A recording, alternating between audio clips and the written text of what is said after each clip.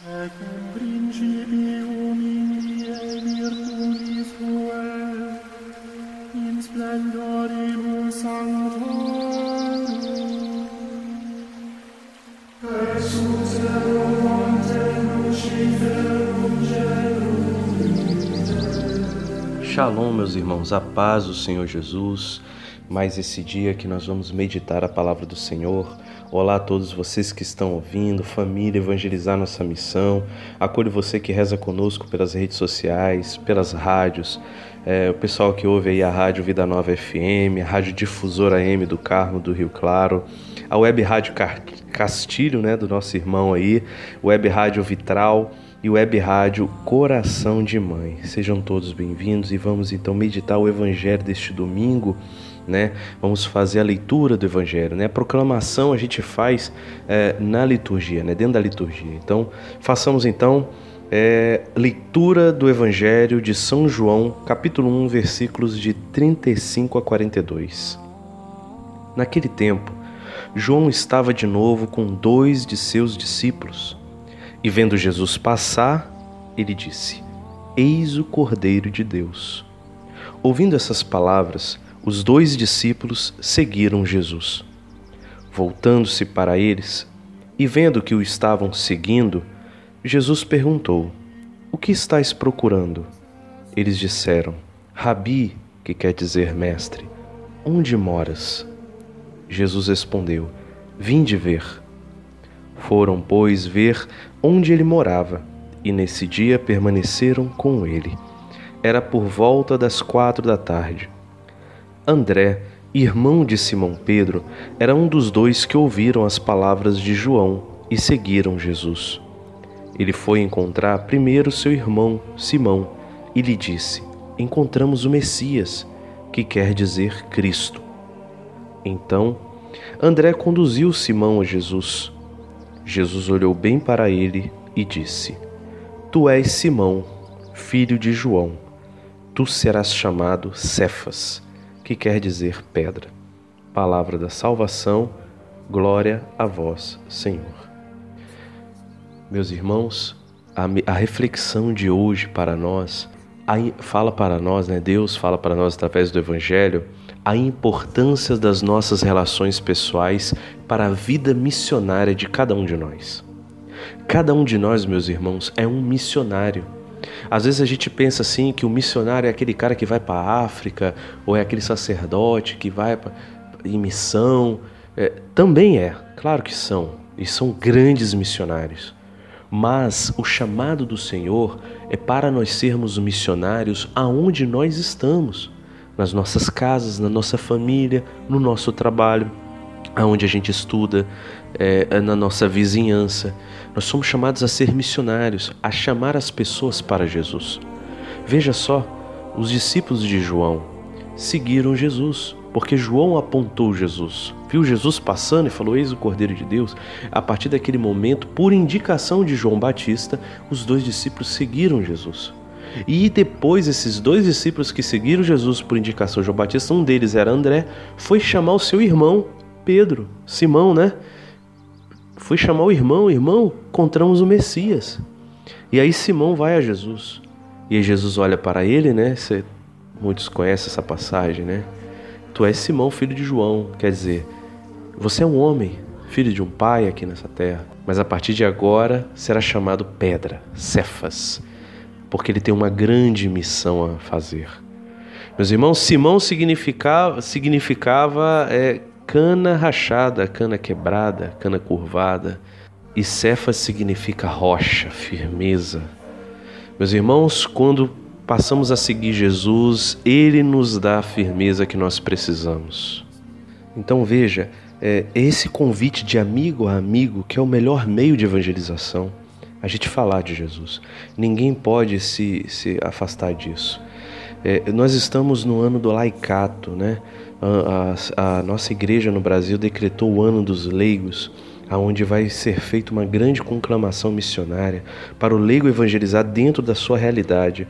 E eu gostaria de ler aqui um dos documentos que é indicado à leitura pela igreja no Brasil, que é o documento, a exortação apostólica de João Paulo II, Christi Fidelis Laici, que é sobre a vocação e a missão dos leigos na igreja e no mundo. No item 3, vou ler alguns trechos aqui para vocês. O São João Paulo II nos diz assim: os fiéis leigos escutem o chamado de Cristo para trabalharem em sua vinha, para tomarem parte viva, consciente e responsável na missão da igreja, nesta hora magnífica e dramática da história. Se o desinteresse foi sempre inaceitável, o tempo presente torna-o ainda mais culpável. Não é lícito a ninguém ficar inativo. Não há lugar para o ócio, uma vez que é muito o trabalho que a todos espera na vinha do Senhor. Olha que lindo, meus irmãos, a nenhum de nós não podemos ficar inertes, não podemos ficar parados.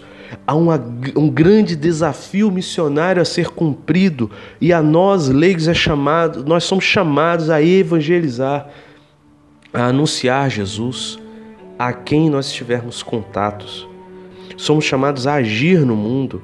Olha só, João viu Jesus passar e falou de Jesus para os seus discípulos. E aí os discípulos foram ver onde Jesus morava, foi na casa de Jesus. O André foi chamar o seu irmão.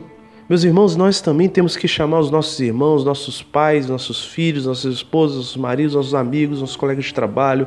Enfim, chamá-los a conhecer Jesus, chamá-los ao conhecimento do Evangelho. Em outra parte, né, no documento aqui do Papa, né, no item, deixa eu ver o número desse item, no número 15, diz assim: o mundo torna-se assim o ambiente e o meio da vocação cristã dos fiéis leigos, pois também ele está destinado a dar glória a Deus Pai em Cristo. Estes são chamados a deixar o lugar que ocupam no mundo.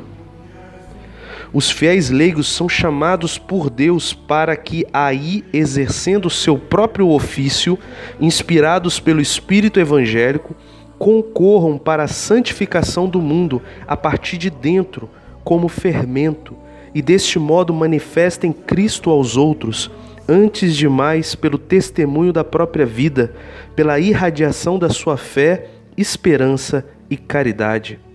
É na sua situação intramundana que Deus manifesta o seu plano e comunica a especial vocação de procurar o reino de Deus, tratando das realidades temporais e ordenando-as segundo Deus. Quer dizer, meus irmãos, o nosso chamado é no mundo mesmo. É aquilo que Jesus fala, nós somos chamados a ser sal na terra e luz no mundo. Os leigos não são chamados a viver no mundo da lua, não, né? Eu lembro de uma música, né? Posso pisar o céu, mesmo preso ao chão, né? A gente tem o coração no céu, mas está com os pés no chão. Nós somos chamados a ser sal na terra, não no céu. Nós somos chamados a ser luz no mundo, não no céu. Então é ali na nossa realidade concreta, no nosso trabalho, no nosso dia a dia, que nós somos chamados a ser missionários. Nós somos chamados a evangelizar ali